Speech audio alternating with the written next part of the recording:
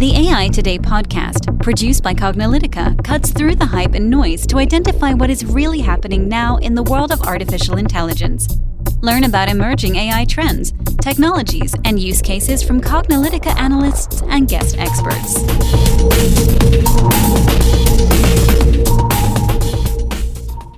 Hello and welcome to the AI Today podcast. I'm your host, Kathleen Walsh. And I'm your host, Ronald Schmelzer. We're here live at the AI World Government Conference in Washington, D.C., June 24th through 26th, 2019. You can hear from the ambience in the background. We're doing live podcast recordings, and we are thrilled and excited to have as our guest today, Bob Gourley, who is the CTO of OODA LLC, the publisher of CTO Vision, and OODALoop.com. Hi, Bob. Thank you so much for joining us at the podcast today. Well, thanks for inviting me, Ron and Kathleen. I appreciate it. Yeah, welcome, Bob. Thanks for joining us. We'd like to start by having you introduce yourself to our listeners, tell them a bit about your background and your current role at OODA. Well, my background was in the intelligence community. I was a Navy intelligence officer for 20 years. Then I worked in industry for a while and went back to work for government at Defense Intelligence Agency as a chief technology officer. I left there around, 2010, and I've been consulting ever since and working in issues of security, data analytics, and artificial intelligence. And at OODA, we publish two media properties you mentioned, OODALoop.com and CTOVision.com. Well, excellent. So tell us about what you see as some of the opportunities and risks of AI, especially from your perspective as being that former intelligence officer. You know, the opportunities I think are so well documented on Cognilytica, and frankly, you guys have been a huge influence for me. So I may be replaying back some of the opportunities I've learned from you guys. You know, we see AI as making changes in multiple industries.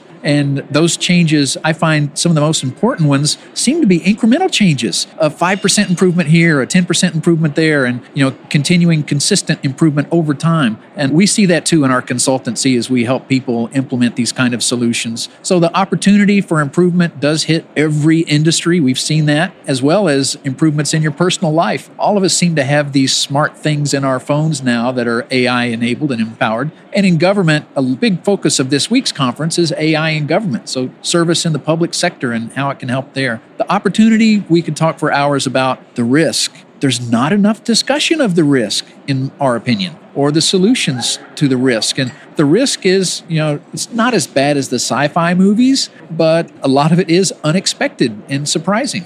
Well, do you want to maybe dig into some of the risk sides? Because I think we're going to dig into a little bit more, but just tell us about, just at the high level, about the risks. And I know we have a follow-up question as well. At a high level, one of the most important, biggest risk is that someone will try to solve a problem with AI that AI was not the right solution for, which wastes time and energy and sours people on the technology. But other more risks that we all see include the fact that AI many times is unexplainable and hard to assess. So it's the inscrutability of AI means it's hard to go to regulators reviewing your compliance to say, here's how this thing did that, or here's why it came up with a certain conclusion. So that inscrutability introduces a lot of risk. There's the risk of deceivability, which many of these AI solutions can be deceived, whether they're analyzing imagery or video or data. Deceived AI will introduce errors in the output and cause you to make the wrong decisions. Other problems with AI include ethics, which, the ethics examples are numerous of,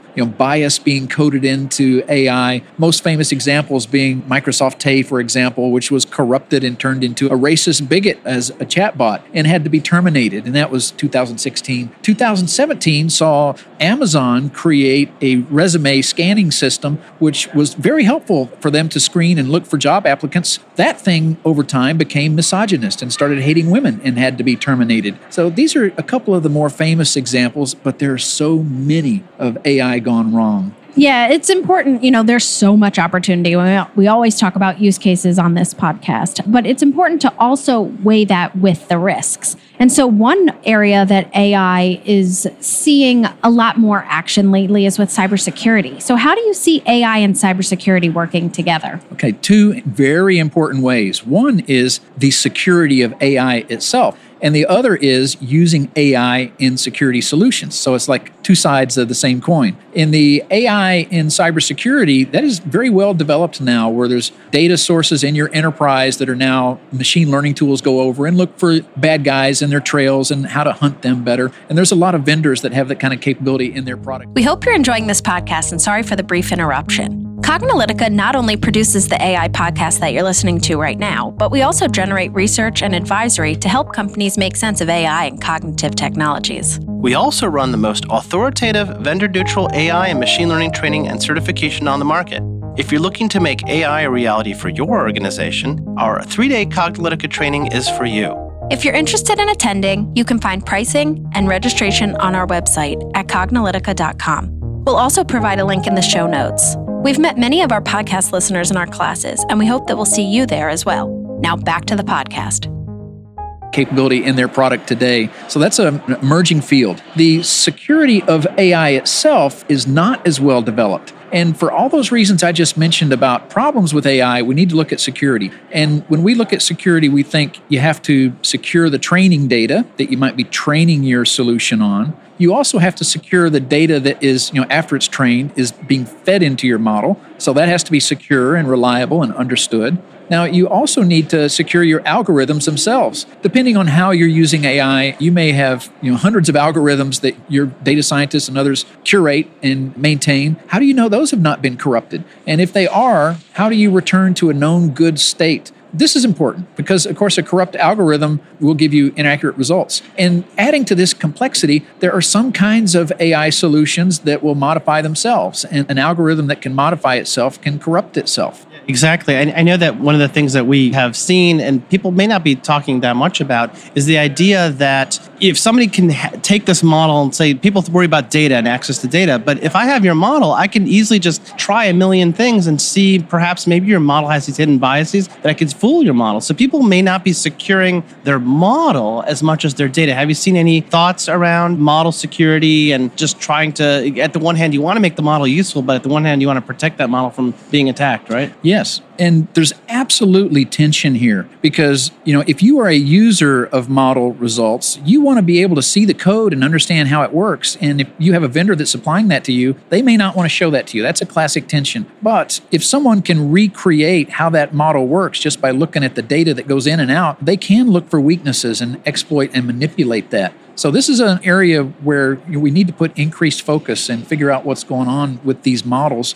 Yeah, it's really important to make sure that we are talking about cybersecurity and how AI can help with that. But can you also tell us about some of the key problem areas with AI implementation? And is there a solution to these challenges? So some of the key problem areas with these AI implementations include training the workforce to be able to use them appropriately. That's important. And understanding the right business model and how it changes because of AI is also important. So this takes a lot of work and thought leadership and, frankly, good reading and research and lessons learned from others. That's really interesting. Well, we're definitely trying our part to share as many lessons learned and part of that methodology. And I think following up what Kathleen just asked here on the podcast, there are a lot of challenges with AI implementations because a lot of organizations haven't had a lot of experience, running big scalable AI projects. So perhaps, what have you seen maybe out there? What kinds of customers, what kind of scale have you seen in AI projects? What sort of, maybe proof of concepts and pilots that have expanded to much bigger implementations have you seen out there in the real world? Well, some of the implementations we've seen have been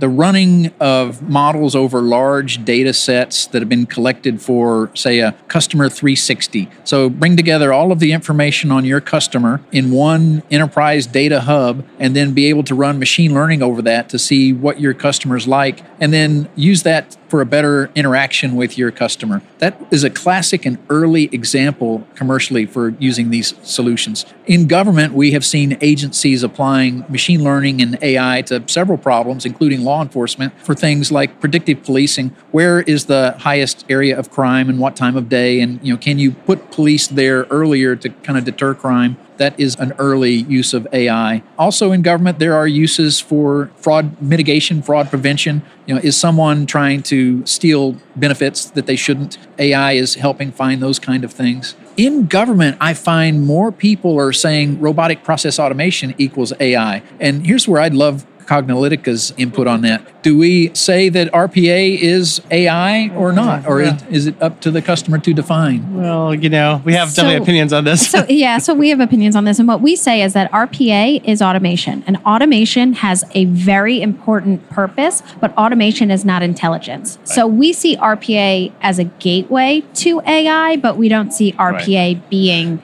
cognitive. Yeah, because at the end of the day, what you're trying to do with AI is trying to solve these harder problems that involve usually aspects of human cognition. It could be basic cognition. It could be like reading a document and making a decision and trying to plan and predict stuff. But it's got to be some element of that. It can't just be repeating the same task over and over, because that's a deterministic thing. And deterministic things we can program. And the humans are the intelligent part because we're telling the machine what to do. So it's human intelligence for automation. But if we want machine intelligence, then we need to have the machine do something cognitive. It could be very basic, but it's got to be something. So. All right. Well, thanks. See, that's good context. And I do think that the dynamic in government will be that they need successes. And there are going to be some huge successes in RPA. And it will be a natural tendency for them to kind of move that over into the AI bucket and say, look at our great successes here. Yeah, that's what we've been seeing. And a lot of different agencies are looking into RPA implementations, which we think is great because it's allowing these agencies to do more with the resources that they currently have. And I think that that's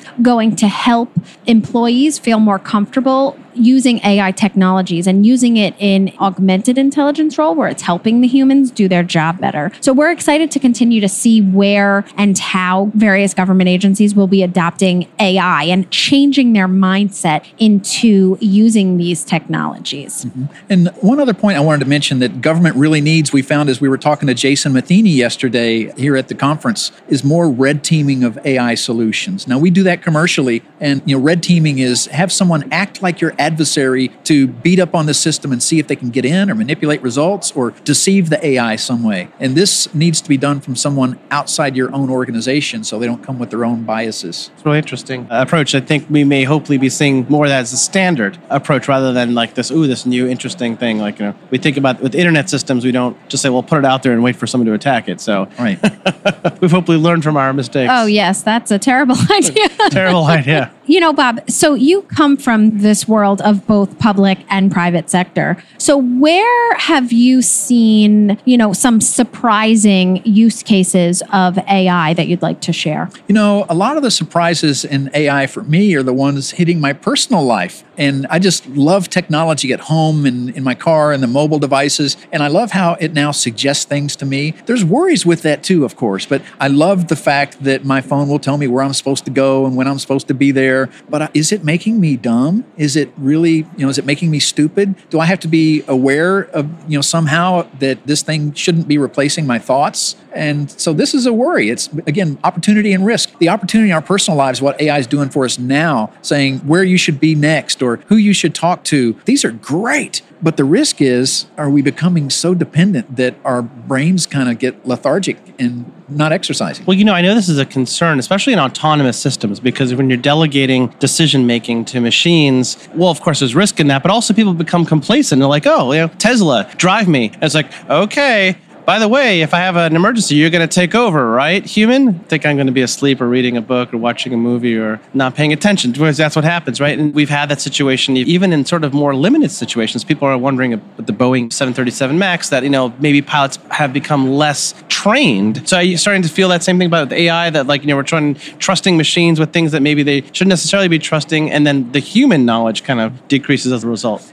I do, and I have two kind of warnings. One is at home. So at home, you need to think about things like, is there a time when you turn off the phones, for example, and use screen time to monitor the screen use of your family? At work, you may have some sophisticated AI solutions in place where maybe you don't have humans in the loop, but you should. You should have somebody watching these things and seeing if they go wrong and have a human able to interject themselves in the results and terminate the process or go back to a known good state of data or go back to a known good state of the algorithm. And so this applies at home and at work. You need humans in the loop to manage the bias and ethics. Yeah, these were all great points that you brought up. So thank you so much. This was a very informative podcast. We'd like to end with a final question of where you believe the future of AI is in general and its application to corporations, governments, and beyond. So I really am excited and enthused about the future of AI and what it means for corporations and governments. And that means what it means for us people, the citizens, because corporations, as their leaderships become more informed of what AI can do for them, will become more efficient, generate better results.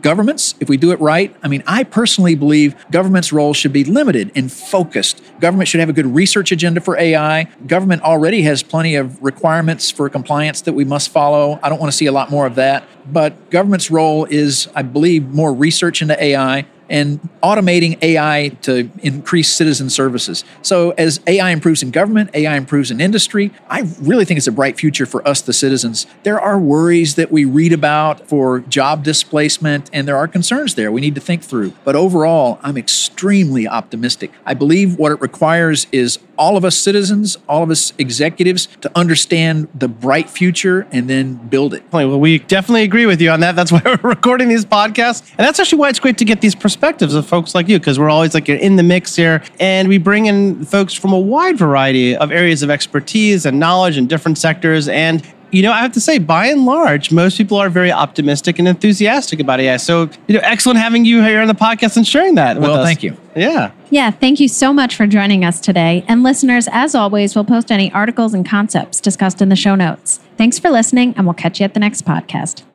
And that's a wrap for today. To download this episode, find additional episodes and transcripts, subscribe to our newsletter, and more, please visit our website at cognilytica.com. Join the discussion in between podcasts on the AI Today Facebook group, and make sure to join the Cognilytica Facebook page for updates on this and future podcasts. Also, subscribe to our podcast in iTunes, Google Play, and elsewhere to get notified of future episodes. Want to support this podcast and get your message out to our listeners? Then become a sponsor. We offer significant benefits for AI Today sponsors, including promotion in the podcast and landing page, and opportunities to be a guest on the AI Today show. For more information on sponsorship, visit the Cognilytica website and click on the podcast link. This sound recording and its contents is copyright by Cognilytica, all rights reserved. Music by Matsu Gravas. As always, thanks for listening to AI Today, and we'll catch you at the next podcast.